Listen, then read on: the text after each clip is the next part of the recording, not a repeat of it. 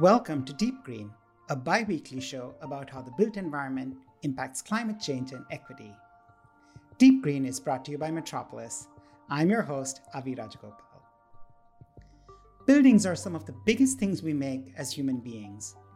So if you want to know how we can do better for the environment and for all life on this planet, you have to understand buildings and cities and all the things that go into them. And that's what we want to help you with here at Deep Green. Even if you don't care about technology at all, it's likely you've heard something about this new tech paradigm called the metaverse. The basic idea is that it's a sort of three-dimensional immersive internet. The metaverse would take lots of technologies that already exist today, like video games or virtual reality, and find a way to connect all of them. So potentially you could go from joining a virtual work meeting to shopping for shoes in 3D, while being able to pay for goods and services throughout online. Now, we dedicated Metropolis's Jan-Feb 2022 issue to the metaverse, and you can go to our website, metropolismag.com, to read our design guide to the metaverse. But while our team was reporting on this new phenomenon, we began to wonder about the carbon footprint of it all. And we had good reason to start thinking about that. One of the fundamental ideas of the metaverse is that you will be able to buy and sell objects and services in the virtual world using, most likely, cryptocurrency. Now, whether or not you're already invested in cryptocurrency, you might not realize that a single transaction of Ethereum, a popular cryptocurrency, emits about 110 kilograms of carbon dioxide. That's equivalent to driving a car for 276 miles. It gets worse. A couple of years ago, California's Department of Energy found that gaming was the fifth largest use of energy in the state in 2016. Yes, that's just from playing video games, which, by the way, are sort of the birthplace of the metaverse. And you can bet there are a lot more gamers today than there were in 2016. Much of the infrastructure that supports gaming is also fundamental to the metaverse. There's the computers and the goggles and the other equipment, and then there's the software and the cloud. There's no metaverse without the cloud.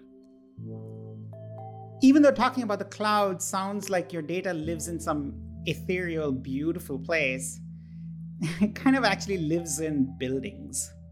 Steel and concrete buildings called data centers, which, by the way, currently account for about 2% of the world's carbon emissions. Now, as more people get on the metaverse, more stuff gets on the cloud, more data centers, you get the picture. There's got to be a way to start addressing this before the problem gets out of hand. So that's our episode today. Can we cut the carbon footprint of the metaverse? Can we build an online world that doesn't destroy the real one? Reporter Audrey Gray spoke to an architect and a professor in Seattle, Washington, who were part of a team imagining a completely different future for data centers, and therefore for the metaverse. Here's Audrey Gray. Let me tell listeners just a little bit about you before we dive in. Julie Cree is an architect with a specialty in passive house design. She's the founder and principal of Cree Architecture Studios in Seattle. Julie's also a researcher. She earned her PhD from the University of Washington, focusing on high-performance building design and environmental psychology, which we're going to get into. She also now teaches at UW. Now, Chris Lee has an engineering background. He has degrees in architectural, civic, and environmental engineering, earned his PhD as well from University of California, Berkeley. He's a prolific academic writer and an endowed associate professor at the University of Washington. And he's paired all of that with international field experience. One of Chrisley's specialties is estimating the cost of projects, especially sustainable buildings. And there's a lot more to each of these guests, but you'll see as we begin talking about their latest big project, which was working to reduce the carbon cost of data centers. So, Julie and Chris, let's begin with sort of what's happening right now. Now, we know it takes a lot of hidden hardware to support all of our various tech habits. But for listeners who've never seen a data center in person, could you describe for us just like sort of what these server farms generally look like in person and what they're made of? Sure, happy to do that and try to create a visual for the listeners. So there are basically two different types of data centers. One is called a hyperscale data center, and that's usually in a rural location. And the other is called edge cloud. And that data center is usually in a more urban city environment or city setting. And so if you think about a hyperscale data center, it's typically located where there's open, flat land, rural areas. It's accessible or has access to less expensive power. So think about hydropower in the Pacific Northwest. And importantly, it's usually located where there are few natural disasters. So Phoenix is a good example of that. Earthquakes or tornadoes, things like that. And the criteria of those three things is really important because data centers take space and power to drive a critical mission. It's called a critical mission facility. We need to rely on them at all times. And for this reason, there are redundant facilities adding to the need for larger and larger server farms. So you don't just need one data center, you need a complete redundant situation. So if one goes down, the other is still up. They look like sort of many, many football fields in a row of Costco's, right? They're just giant sort of warehouse type of things. These buildings are typically made of concrete, steel, and enclosure panels, like for the sides, just like a Costco would be. It's a warehouse, but instead of for, Amazon distribution centers or Costco foods, it's a warehouse for server equipment for companies like Microsoft, Google, and others. So inside, it's just racks and racks and racks of servers, right? Correct. And your idea of football fields worth of enclosures, light industrial building type enclosures, is very accurate. But the further away a data center is from where the information is used or the data needs to be processed, there's more latency or lag time between when the data is called for and when it's supplied. Hence the need to move closer into cities where that information is actually used. So think about 5G networks, driverless cars, the need for real-time instantaneous data. The more you need that, the more latency matters. This is driving edge cloud computing. So the data centers are located in smaller buildings or parts of buildings. An example might be the University of Washington data center for computational research. The data's on the campus because the information is needed that quickly. When you have like a small baby edge cloud server farm in a building in a major city, they still run very hot, right? You're going to need a lot of HVAC to cool off that center. We call them DCs, by the way. This is what Julie and Chris have taught me, DCs. So you have to cool the DC no matter what the size, and then keep it really secure. And usually you're dealing with a lot of concrete. So I wanted to hear like what else goes into them besides the racks of servers. Well, mechanical systems, for sure. Yeah. To do just what you're saying. Data center can have a different types of mechanical systems, and then you can rely on consuming a lot of energy to keep it online and making it reliable. And one of the most popular setup in any data center right now is using hot aisle and cold aisle, where the cold air comes in through the mechanical system and the cool down the servers. And then after cooling, the hot air comes from the other side and goes through the hot aisle and goes out. And the air circulation keep happening, and it consumes a lot of energy. And that's one of the things that you will get to see when you're visiting a typical data center. One is enclosed and the other is open, where the air comes in, air goes out, and the mechanical system handles all of that and consuming a lot of energy. And that's a really big deal in a hot climate. I know, because if it's 105 degrees outside, it's tough to get the thermodynamics right. So let's talk about carbon cost of all of this. We have millions, actually, and more in the US than anywhere, but millions of these DCs around the world. What are they costing us in carbon emissions right now? As everybody can easily agree, the demand for online contents and related computing has gone up exponentially over the last decade or two, which makes the data centers one of the fastest growing industries.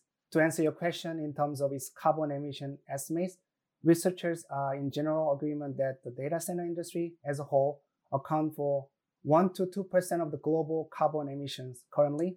Wow. And in addition to that, in terms of electricity demand, the data center industry is estimated to consume 1% of all electricity per year globally, which is almost as much as what the state of California consumes. Do you expect that to grow, Chris? Because I know as we start getting into metaverse types of experiences, it sounds so cool. We can take walks. We can have these 3D walks with friends in international cities, and we can have, automated vehicles, obviously, NFT market, and whether or not you're into Bitcoin. All those things are just expanding, not to even mention gaming, et cetera. So does that all require a lot more hardware? Yes. And officially, I'm not into Bitcoin yet. Me neither. Yes, the emergence of metaverse will definitely be a driver for a lot more data centers in the near future, and I have no doubt. And I think the industry is still trying to figure out whether the demand can be largely met by edge cloud close to the urban areas or remote rural data centers, or both, like Julie was describing earlier. Personally, I cautiously anticipate that metaverse will trigger development of more edge-type data centers that can support lower latency connections than remote rural ones do.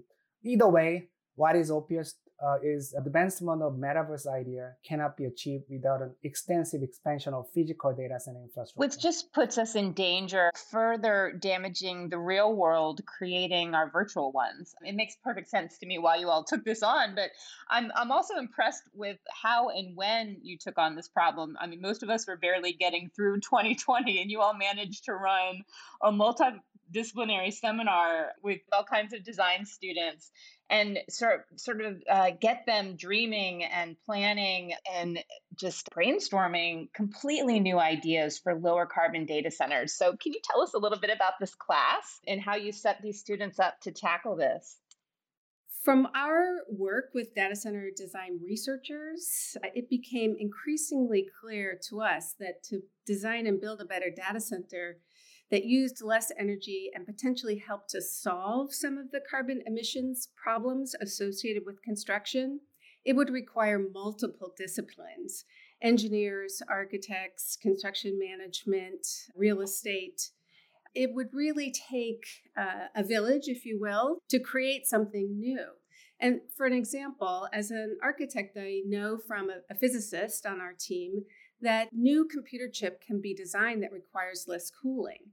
Now, if I know that because I have a physicist on my team, then I can build something or design something that can utilize lower natural ventilation cooling systems instead of energy demanding systems. And this, if it's done in the Pacific Northwest, saves both energy and cost for the structure. So that was how the class started to get conceptualized. We knew that our young future students of design and engineering would need to work together. They'd need to come out of their silos and work together if they were going to be truly innovative. The University of Washington College of the Built Environments has a course that's been set up just for this purpose. It is an interdisciplinary studio and seminar class that brings students together from all 5 departments to work in teams to solve the grand challenges of our day. So if we took this model further, we said, well, if we have interdisciplinary student teams, then we should replicate this amongst the faculty, add in some other universities and industry partners.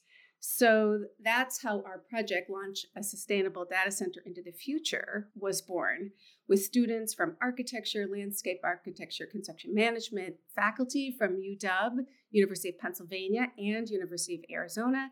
And then we partnered with Microsoft and Google. We also wanted to push the boundaries of a typical data center. So our students were tasked to think of this project as a moonshot where the rules of gravity didn't apply.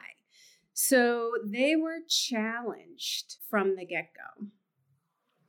Yeah, I interviewed one of your students and it was really fun talking to her, Valerie Milbrath, and she was saying that they were shocked in the beginning. I don't think they realized how ugly a lot of the current data centers had been and how incredibly carbon emitting they were, even in structurally alone in the steel and concrete. And so she said they had a good time even during the pandemic, and it was challenging but fun. So Google and Microsoft came in and offered the students a little bit of their own expertise, right? And I know Google funded it, but they were helping the students get a sense of like what the real world challenges are. Absolutely. For Google and for Microsoft both, they came in and did design reviews. So in a studio class, the students would design something, would design a building with constraints that were given to them from their faculty, and then push beyond those constraints. Microsoft and Google pushed back to get them to consider more real life scenarios. And so from that push-pull, I think there was a lot of tension actually between how much do they stick with the traditional way data centers created and how much do they push beyond that. So for instance, the big ideas that our Seattle-based student team came up with was to completely redesign the server cabinet layout. So instead of a rectangular box, they designed it in such a way that they could use 1/3 of the space and created a circular configuration with the data center servers. That begat a circular data center building, and that allowed them to use natural ventilation stack for cooling the servers, which were arranged in a ring formation around a central ventilation shaft. It reminded me a bit, and you can see pictures, by the way, of some of the students' ideas and designs in our story and in a report that Julie and Chris and others wrote together about these students' really innovative ideas. But that one in Seattle was cool. It looked like the Guggenheim Museum in New York. It had that spiral vibe. It was really good. And also, I know, like, it was the first time I ever looked at a building and thought, oh, a data center could be something that I would want to see in my town. Exactly. So our students were tasked to design a living building challenge building. And if you use the living building standards, so that's a voluntary Beyond Code standard to build with your surroundings, to build with the environment, it's often has a beauty component. It has a low carbon component, energy component, and it's very holistic. And our students were challenged to design something that would consider the neighborhoods within they were built. And there was a lot of pushback from the data center companies to say, well, that's not as important. But in fact, it is important, particularly as edge clouds become developed, because the data center itself becomes part and part of our lived experience in our cities and our urban environments. Deep Green will be right back after a short commercial break. Deep Green is brought to you by Ultra Fabrics, a Metropolis Sustainability Next partner. Eco-luxury has a new name, Volar Bio by Ultra Fabrics, one of the first bio-based high-performance fabrics on the market. Volar Bio uses renewable ingredients throughout its manufacturing to raise the bar on sustainable fabrics. Visit ultrafabricsinc.com today to order samples. Welcome back to Deep Green. Today we're talking about the carbon footprint of the metaverse, more specifically, whether we can build low-carbon data centers. Here's your reporter, Audrey Gray again. Chris, tell me about the other ideas. One of those edge cloud ideas was in New York City, the students envisioned a smaller data center off of the High Line, which right now is just surrounded by like condos and bars. So I was interested in that. Yes, so they developed the data center right by the river with a green space behind, with a lot of access that is open to general public. So it was eye-opening for them, also for us, and for the data center companies. Data center can look that beautiful, and it can communicate, and then also open up the space to the public use. So it was very meaningful endeavor that the teams took on. What were the ways that students were doing the biggest carbon savings in their ideas? Like, how are they getting those carbon emissions down? Phoenix, for instance, right? So they designed their data center so that, highest quality, newest technology data center, right? But they used vernacular strategies such as building into the earth, right? For shade and for cooling, and using that earth as the building material for the floors and the walls, thus saving on the carbon emissions by not using concrete. In addition to that, they designed a solar parasol to keep the sun off the roof of the building, thereby keeping the heat out of the building in its entirety, right? So if you can deflect it before it even reaches the building, you've saved on your need to cool the building. The parasol was leveraged to do double duty by generating electricity built out of solar PV panels. So they really leveraged the vernacular with the technical to create this building that was sunken down into the earth. Very creative.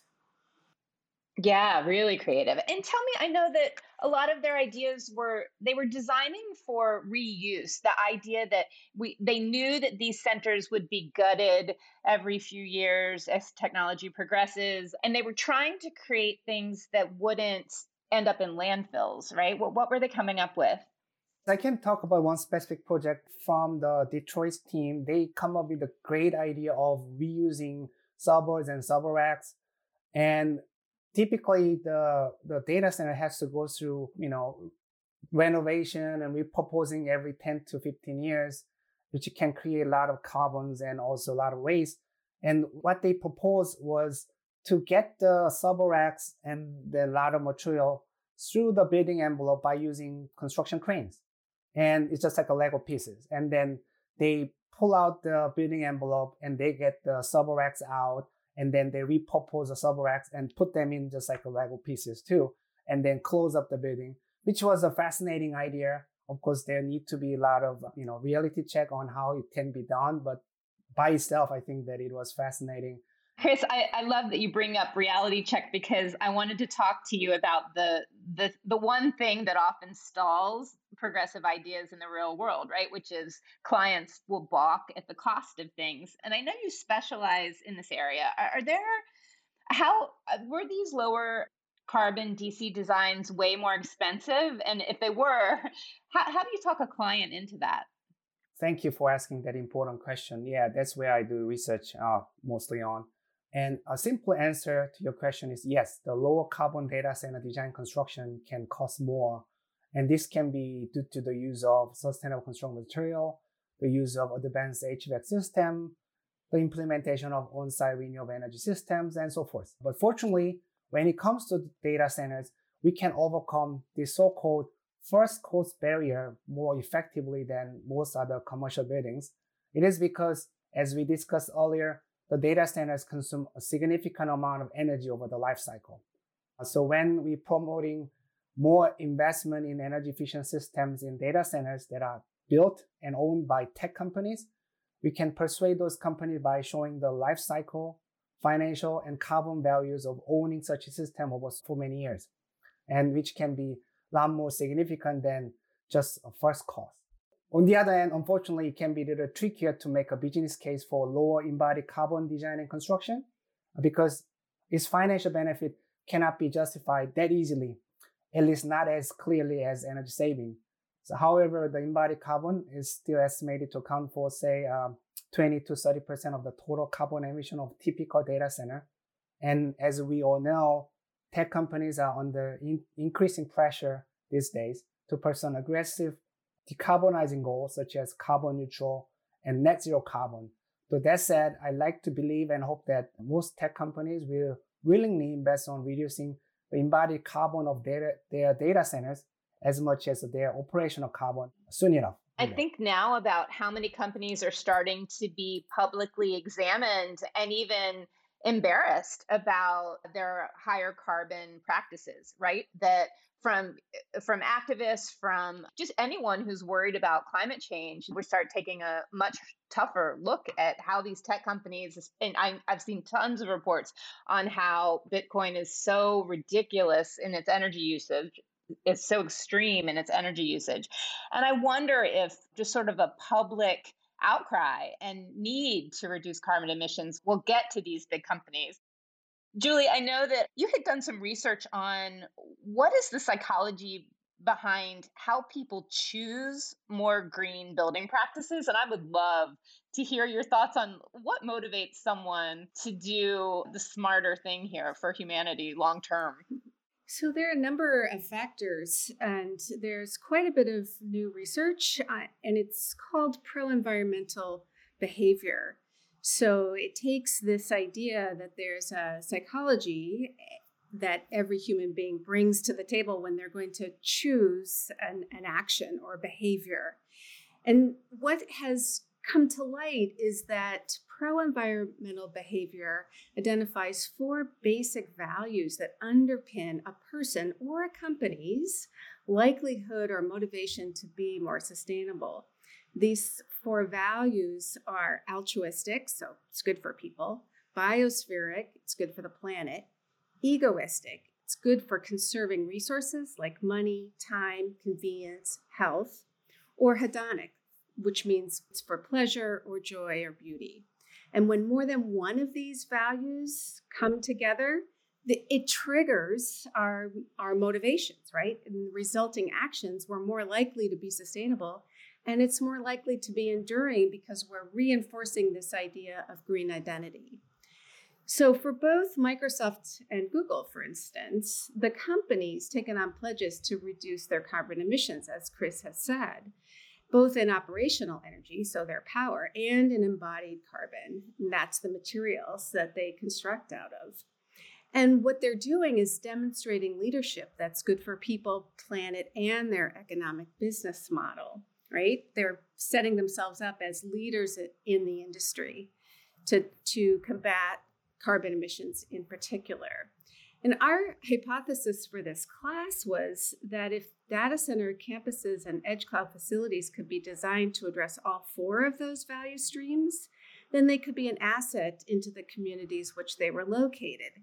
The data center itself could be a large part of a climate solution-driven, social, technical, and economic benefit for the communities with which they're located, whether that's urban or rural. So, for example, as Chris was talking about using buildings that are prefabricated or could be disassembled at the end of their useful life. So if you think about a data center that's designed using mass timber or cross-laminated timber in place of steel, or uses new concrete and earthen slab technologies in place of traditional Portland cement and concrete, and if we could design wall and roof panels from algae-based products rather than, our typical concrete panels or metal panels, then we're not only launching a more sustainable data center, we're growing the construction and manufacturing industries to support it. And leadership in data center industries know that they have such a drive and a command that they can actually shift the marketplace so that data centers in and of themselves are part of the solution. And that, helps drive everybody forward. I actually love, Julie, how practical those values are. Like, you're going to have to deal with an ego, and you're going to have to deal with pleasure, and you're going to have to, it's not all just like shame and do the right thing. I find them very realistic. I think that it's just great that you did all that thinking about those. There's a lot of research out there that says shame is not really the way to motivate people for an enduring result, right? So if you want it to endure, you look at those other 4 values.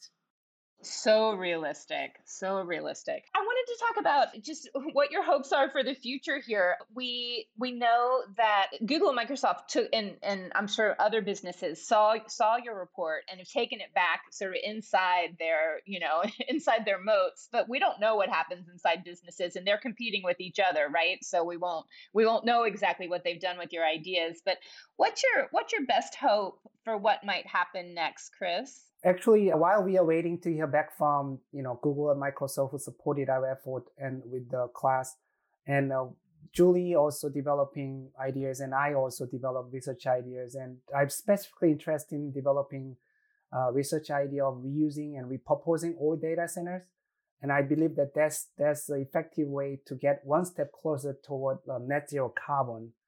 And I'm developing a tool that can quantify the embodied carbon reduction potential of data centers through reusing and repurposing. And then I plan to work with some of the industry partners such as Google and Microsoft for its broader implementation and dissemination. And I'm pretty excited about this, as I expect it can help us achieve net zero carbon data centers more effectively than the current best practices. So that's what I'm personally doing at the moment while we are we're waiting to hear back. My hopes are to close the divide between the rural and the urban communities, the ones that have greater resources in terms of money and educational and career opportunities, and the ones who have been perceived to have less.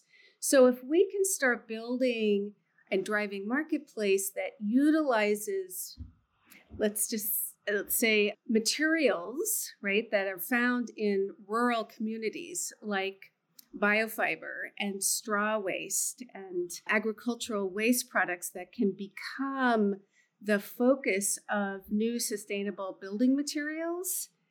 If we can pull together our waste from one to create carbon storing building materials, I think that companies, high-tech, high industry type companies, can help drive the need for that kind of low carbon and carbon storing building materials. And we've already seen it in concrete with companies like Blue Planet and Solidia, where the concrete, which used to be the biggest problem, is now going to be the solution because it can store carbon. So we can take our buildings from carbon positive to carbon negative. They can become sinks. So I'm very excited about that. Amazing thought. I hope Amazon is paying attention to this podcast, because I know they're one of the largest, if not the largest, owners of data centers around the world. So I hope it spreads like wildfire. So thank you all for, dreaming a little bit with us and encouraging your students to dream big and think differently. It's just really, it's just inspiring to see them coming up with totally out of the box ideas. May they happen. Thank you. Thank you all. I really appreciate it. Thank you.